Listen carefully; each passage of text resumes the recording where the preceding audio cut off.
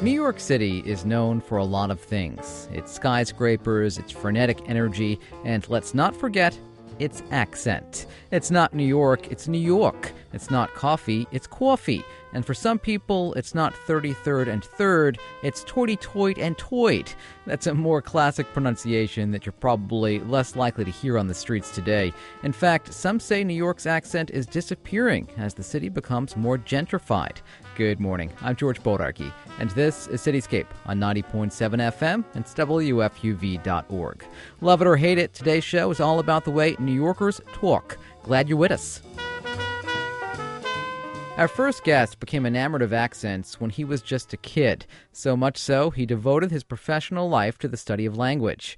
George Jochnowitz is a retired professor of linguistics at the College of Staten Island. First of all, what inspired you to study linguistics? Well, I didn't know there was such a word, but when I was 6, my parents bought a farm in upstate New York. And so anyway, I went up and I met all the farm kids. And I learned right away that they didn't speak the same way the kids in Brooklyn spoke. What did you notice? Well, the big thing was the R. And so that's mostly what I noticed. But there was also the fact that if you are a New Yorker, you make a distinction between can and can. Yes, I can, and a tin can. And the word had, I had a good time, doesn't rhyme with bad, as in I had a bad time. And so that was another thing that I noticed right away. So that interested you as a kid, huh? It really did, and I didn't know you could study such a subject, but I just thought it was interesting. And then I also knew that people came from all kinds of different backgrounds, and that sometimes it showed in their English, sometimes it didn't.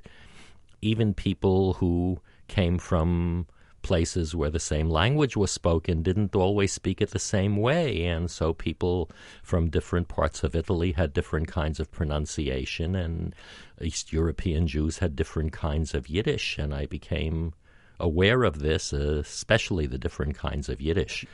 You rode the D train here today, That's right? I'm sure you heard the New York accent along your ride. Yes, I did. As long as I was in Manhattan, I did. And there was one man who was talking to a friend and then got off the train and said, "Take care."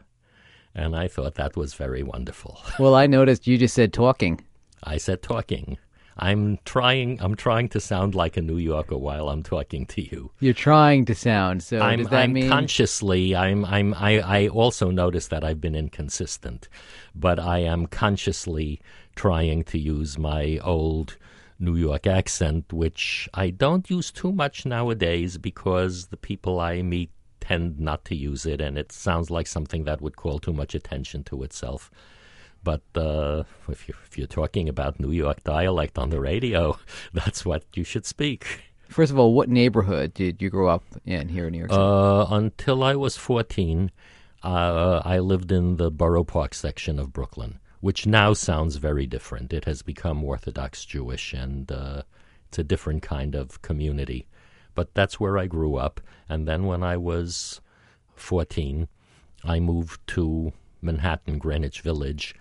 And when did you lose it exactly? When did it become noticeable to you that you were losing that accent? Well, I consciously was switching when I was 6, but I noticed that I was really losing it to an extent in college.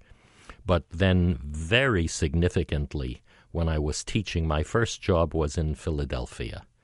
And when I was teaching, I just felt I should not teach in an accent that calls attention to itself. Why do you think it is that the New York accent calls so much attention to itself?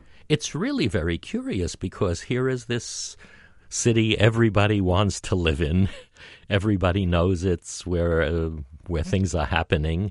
And at the same time, maybe because it's very much a city of immigrants, or I really don't know why a city like New York should have an accent that's stigmatized. And I don't know if it was always that way, but it is really curious. But of course, the London native accent, the Cockney accent, is very stigmatized, and it's only found in certain sections of London. And there's the whole play about it, Pygmalion and then My Fair Lady, which were based on speaking a Cockney accent and feeling you had to lose it. Is it your experience that people associate the New York accent with a lack of education? I think maybe with a lack of being fully American, which isn't the same as a lack of education. They can overlap, but it's not quite the same thing. But there were very old-fashioned New York accents that weren't stigmatized, I don't think. If you listen to the pronunciations of Eleanor Roosevelt or Franklin Roosevelt, it's not quite what we think of as a New York accent, but they were certainly R-dropping. Very much so, but it sounded just a little bit more British. And then there was a very old accent which is really gone. The last I heard it was a survivor of the boat that caught fire in the East River. The Slocum? Slocum, General Slocum. She was a she was old enough to remember and old enough to talk. And she survived and came home to her parents, who I guess didn't have a radio, and said, "What are you doing coming home all alone?" And she was speaking with this really old-fashioned language, and she said, "Wake," and "il," and O-I-L and E-A-R-L were the same vowel, "il," which has to an extent survived in those people who say turlet, but that's not common anymore. I haven't heard that in a long while. You really don't hear that anymore. That's gone. But I think it comes from the days when people said turlet. My grandfather said that. Wow, does that bring back memories? And then people said wake. That lasted a little longer, and I think that's because if you're learning English and you don't know how to say an American R, it's easier to learn how to say wake. We were waking, but people don't say that either. I think it's just one of those things that's history. I'm a native Bronxite, and I worked very hard to lose that Bronx accent to work in broadcasting. I was told you need to sound like you're from anywhere in the USA. So I used to say things like Mira and office. And I had to retrain my brain to say those words differently. Is that what it's all about, just retraining your brain to reshape the words? You can retrain it, or sometimes your brain retrains itself. I think it has something to do with age, because sometimes you see a family that has moved from one place to a different place, and maybe there are a couple of siblings, and sometimes the older siblings speak the way they spoke in the original place, and the younger siblings pick up the accent of the new place. And I've seen that in certain families. There are many new immigrants still coming to New York today. That being said, would you expect that the dialect will change even more as the years go on? Well, I've been wondering about that. I know a great many Chinese people, and I know American-born Chinese, ABCs, American-born Chinese, as they are called within the community, and they seem to sound just like any other New York kids. And the counterexample, I guess, is right here in the Bronx, where Spanish has remained very, very much alive. And so people not only learn Spanish as babies, but they keep it up, and they remain bilingual and perhaps speak English with a foreign accent, even if they're born in the United States. Should we take offense when the New York accent is parodied, or should we celebrate that? I think we deserve respect, and we should be unhappy that it isn't respected. But at the same time, parody can be viewed as a kind of respect, something special. So maybe we should celebrate it. And it puts us on the map, doesn't it? It certainly does. Absolutely. So did you grow up as George, or did you grow up as George? George. Yeah, me too. Yeah. No, my family said George. Yeah, I think I have family members who still call me George. Yeah. Here in the Bronx. George, thank you so much for coming in. Thank you, George. George Jochnowitz is a retired professor of linguistics at the College of Staten Island. From New Yorkers' lips to the big screen, a Bronx-born filmmaker is producing a documentary that explores the New York accent. It's called If These Knishes Could Talk. Heather Quinlan, welcome to Cityscape. Thank you. What inspired you to produce a documentary about the way New Yorkers talk? Well, I have always had a love of language and accents, and I have two very different sides of my family. One is very working class, blue collar, and the other is more artsy and actors. Both sides with very heavy accents, though. And I think probably this was just sort of a natural progression of, my life and my influences. And literally one day the idea just came to me. I actually didn't detect an accent on you until you said the word class. Class. My vowels are very New York. Now, what kind of accent did your family have? Very Irish. The side with the heavy accent grew up Irish South Bronx. So Pat Mark and dungarees and all that kind of stuff. Yeah. I know it well. I'm a Bronx kid myself. Mira was big in my family. Yeah, Santa Claus, you're beautiful, the whole nine. You hit the streets of New York City for this documentary, and you asked people if they thought they had a New York accent. How varied were the responses? They were pretty similar. All the, what, you think I got an accent? It was generally like that. Or I would do kind of a test with them where I'd diagnose whether they had an accent or not. Because I think people had been told that they had an accent but didn't really believe it because they couldn't hear it in themselves. So we do kind of a little bit of wordplay like coffee, chocolate, mother, father. And I'd be like, yep, you have a New York accent. How do New Yorkers feel about their accents? It's a combination of, like when I was doing that wordplay with them, they'd be like, oh, God, I do have one. But at the same time, I think it is definitely a source of pride for people because of all the things that go with it, sort of the confidence and the brashness and the take charge and all the things that New York is. Did you meet any New Yorkers who despised their accent, who wished they didn't have it, who worked to get rid of it?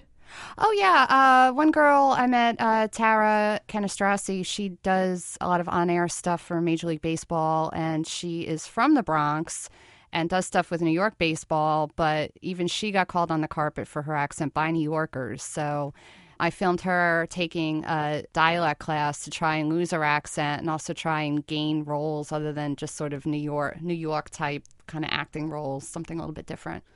In the film, you introduce us to a man by the name of Ben Lee, a Staten Island resident who talks about being Korean with an Italian accent. What struck you most about what he had to say? Well, just to see him and hear him at the same time is just so striking at first because you're picturing someone who looks like a Al Pacino or something, and then here you have a Korean guy. But it's not only the accent, but it's the physicality and the gestures and the things that separate even the Italian New Yorkers from maybe other New Yorkers. And he has all that.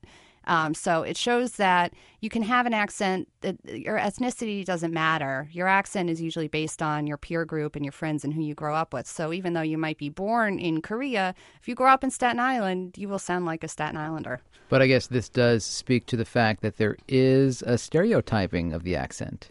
Oh, sure, even amongst New Yorkers. And there is the idea that, Asians will sound Asians, Italians will sound Italian, and, Puerto Ricans will sound Puerto Rican. I even just interviewed a girl from Bangladesh who grew up in the Bronx and sounds Puerto Rican. So it does cross ethnic lines all the time, and I think speaks to the future of the accent, too. Yeah, let's talk about the future of the accent. There are people who fear that the New York accent will disappear as the city becomes more and more expensive and native New Yorkers move out. Where do you stand on that? I think that's true to a degree. I think the accent in Manhattan, at least in what we've seen with people that we've talked to and filmed and, our own observations, is that it has left Manhattan to a large extent because Manhattan is so expensive and natives have been replaced by immigrants from outside the country and from within the country. But I think wealthy people are probably not going to live way out in the outskirts of Queens. They're probably not going to live in Staten Island, Tottenville. They're probably not going to live in Sheepshead Bay, Brighton Beach. So I think you are always going to have that accent in some respect. How it'll sound 10 or 20 or 30 years from now, who knows? You talked with a man for the film who speaks American Sign Language, and he said that even in signing, there's a New York accent. How so? Well, obviously it's not a spoken accent, but all the sort of traits that make up a spoken accent are there in sign language. There's different slang in the way that deaf New Yorkers sign. The speed at which they sign is much faster than, say, a Southern American person who's deaf. And there's a lot more cursing in New Yorkers than there is in, say, like Ohio, where he had been too. Do you have a goal in mind as to when you want to see this film finished? Well, we were just doing a 20-minute segment that was going to be screening in the Art of Brooklyn Festival in Brooklyn Heights, and then we're using that for fundraising to be able to finish the film, looking to finish the film next year. What are you hoping the takeaway will be for people who see the film? Well, I think the best documentaries are ones where you go in thinking one thing and you come out thinking another. And I think even for New Yorkers who feel like they know what the accent is, to be able to see it in someone like Ben Lee, who's Korean but sounds Italian, in someone who signs with a New York accent, to be able to see different elements of that, and also how the accent ties in with New York. As New York changes and evolves, how is the accent going to change and evolve, and how the two of them will survive in the coming decades. And how was the title born, If These Knishes Could Talk? I've always had very strong memories around my first foods that I've eaten, like manigot. The first time I had manigot, oh my God.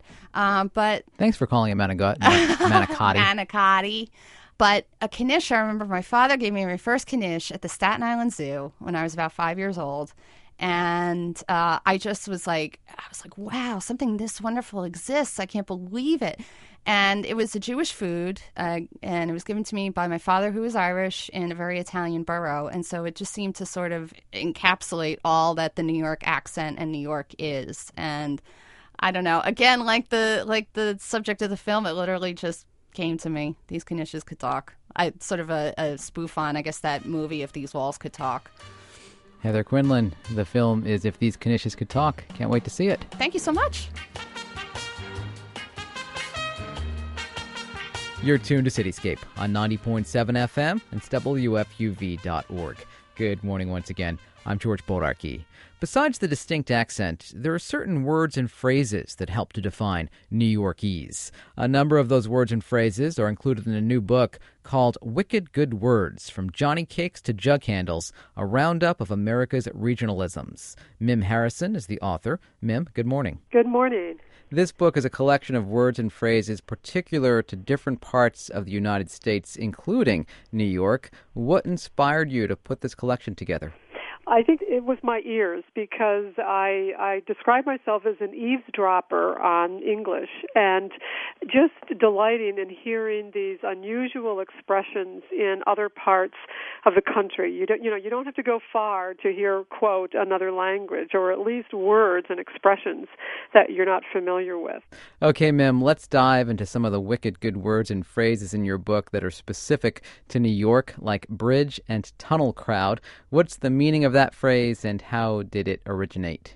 Well, that phrase, I would say it's used with a little bit of derogation, and probably the one who said it best or most famously was Kate Hudson in the movie Raising Helen, when she kind of shuddered at the idea that she might be among the, quote, bridge and tunnel crowd. And it means that you're not living in Manhattan, but you're living in Brooklyn or Queens or Long Island or Jersey, or someplace where it takes a bridge or a tunnel to get into Manhattan. And it actually was an expression that it first appeared in the New York Times, which I guess is appropriate, and that was in the late 70s. Then another author, Dan Jenkins, used it in his book called Life Its Own Self. And then I think it really kind of gained a little traction nationally with the movie Raising Helen and Kate Hudson saying that. Bubkiss, as in I got bubkiss. What does that mean? Bubkiss means that you got nothing. And bubkiss is actually a Slavic word that means beans. And at first you think, well, how does that connect? And yet think of some of our other expressions like it didn't amount to a hill of beans. So we do kind of borrow from beans for a number of our expressions, and it is a Yiddish expression. Even as a native New Yorker, this one was new to me. I'm talking about Croton cocktail. What I tried to do was to include words that most of us living in the area would know and recognize and say, oh, yeah, I say that. But also to include a few that probably many of us don't know anymore, but were at one time popular. And Croton cocktail I thought was marvelous because it is New York City tap water, because, of course, you get your drinking water from the Croton Aqueduct. So I'm waiting for someone to go into a bar in New York and order a Croton cocktail and see what they get. I may just do that next time. I'm at a bar here in New York City. Here's another one I was unfamiliar with. Eat 'em and beat 'em. Well, you're unfamiliar with that probably because you're not part of the era of the automats. There were some old-time kind of cafeteria-style restaurants in New York, and what you would do would be you would pick up your plate of food, and then you would tally up your bill yourself, and then you would leave your money for it. And so eat 'em and beat 'em in a way was sort of the skeptical way of saying that people would go in and get the food and kind of beat the system and not pay for it, although I don't think that was always the case. If you don't drive, you might not be familiar with this one, so what does it mean to hang a louie? Hang a louie is to make a left turn. You'll hear that, I think, quite frequently in New York City. Probably the caddies would know hang a louie. If you go to other parts of the country, if you go to Chicago, you might hear hang a Reggie, and that means turn right. And where does louie come from? Louis, it's one of those where there are a number of theories as to who was Louis. And one was simply that it rhymed with Huey. The other was that it might be Louis Lefkowitz, who was a former attorney general for New York State. And there's a third theory that it might have been the boxer, Joe Louis. I always said Joe Louis, but he had a legendary left hook. So it's one of those where you can probably pick whichever story you like best. I didn't realize that the expression nosh was particular to our region, as in, what are you noshing on? Yeah. But I guess you're less likely to hear people in other parts of the country use that expression? That has, again, a Yiddish. It would be a Yiddish term, and so you hear it a lot in New York City. Interestingly enough, you do hear it a lot in South Florida, where I live, because we do have a lot of people from the metropolitan area living down here. So you get a nice kind of crosshatch of different regionalisms, including many from the New York area. Yeah, you can feel quite at home in South Florida, can you, if you're from New York? That's right. In fact, many people down here wait online, which, of course, New Yorkers wait online. Yes, I do. I was waiting online just this morning at the coffee shop. And I think only New Yorkers wait online. Of course, the rest of us wait in line. Yes. Yeah.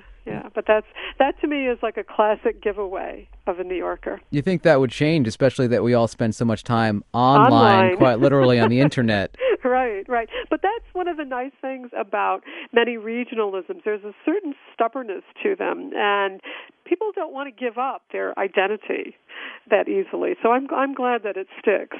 Well, we're talking about a lot of the wicked good words and phrases that come out of the New York area, but your book spans all of America, right? Yes, that's right. Yeah, and I tried to arrange it the way that if you were taking a road trip across America, you would encounter these different expressions. So even though people in New York City talk very differently from people in Western New York, geographically it's still the mid-Atlantic part of the country. And again, if you were taking a road trip, you might start in New York City and go through Western New York. So I think it's a good way to show people also the diversity of regionalisms within a fairly concentrated area of the country. And you find that in all of these areas of the country. Well, I think I'm going to use your book to show off. I'm going to go out west and I'm going to tell someone to chew it finer.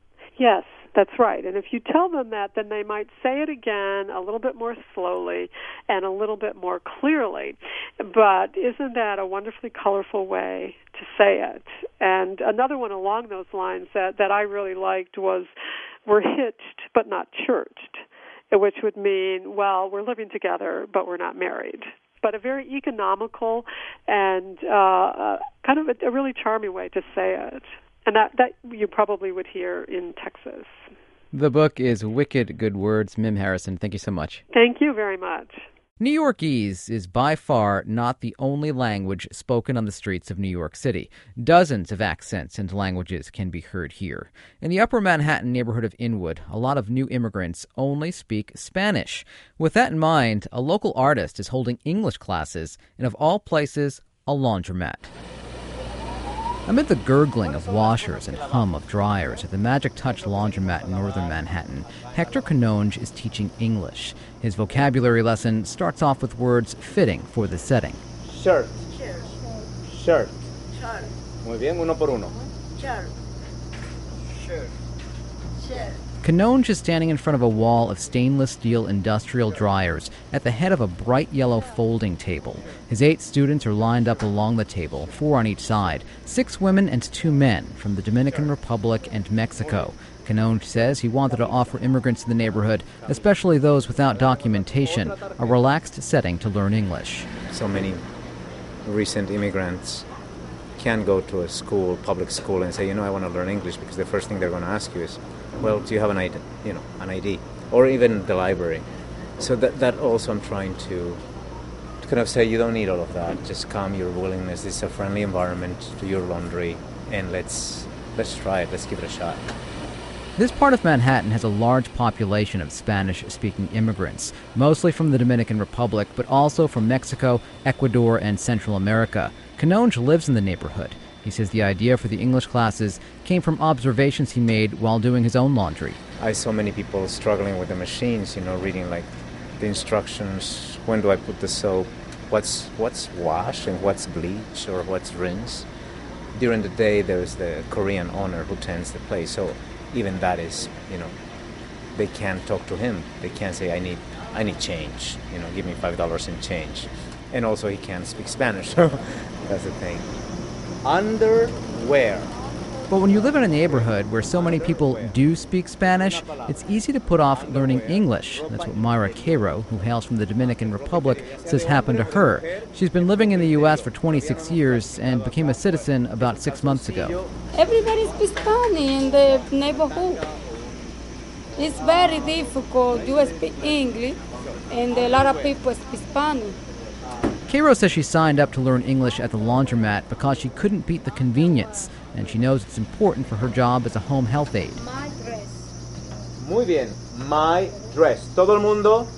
My dress. O sea, también escuchen lo que dice ella. Ella ha dicho my dress. To advance in America is why Dominican-born Milagro Perez says she registered for the class. With the help of her 11-year-old nephew, Roberto, Perez told me she has no qualms about learning English amidst washing and folding. No puede ser raro porque nos quieren ayudar para aprender, ¿verdad? No es raro porque donde quiera se aprende. Cuando hay interés se aprende donde quiera. It doesn't have to be weird because wherever we're gonna be, we're still gonna learn.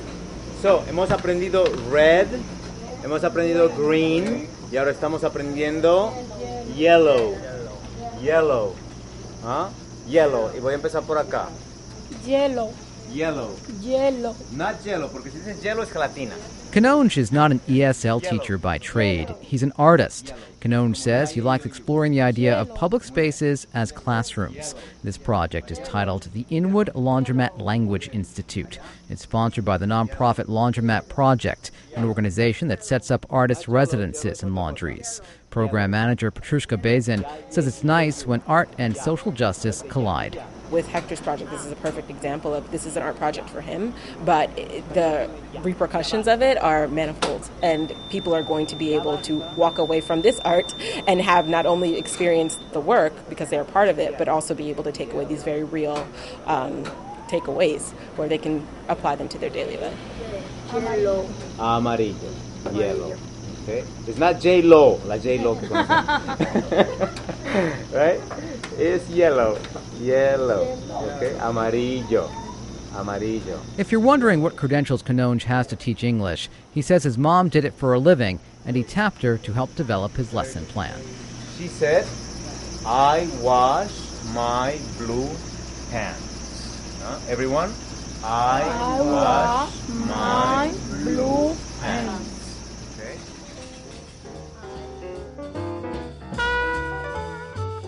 And that's it for this week's Cityscape. I'm George Boldarchy. Remember, you can find past editions of Cityscape at wfuv.org/Cityscape. And don't be a stranger. Like us on Facebook and follow us on Twitter. We're listed as WFUV's Cityscape. My thanks to our newly named senior producer, Maureen Chin. Have a great weekend.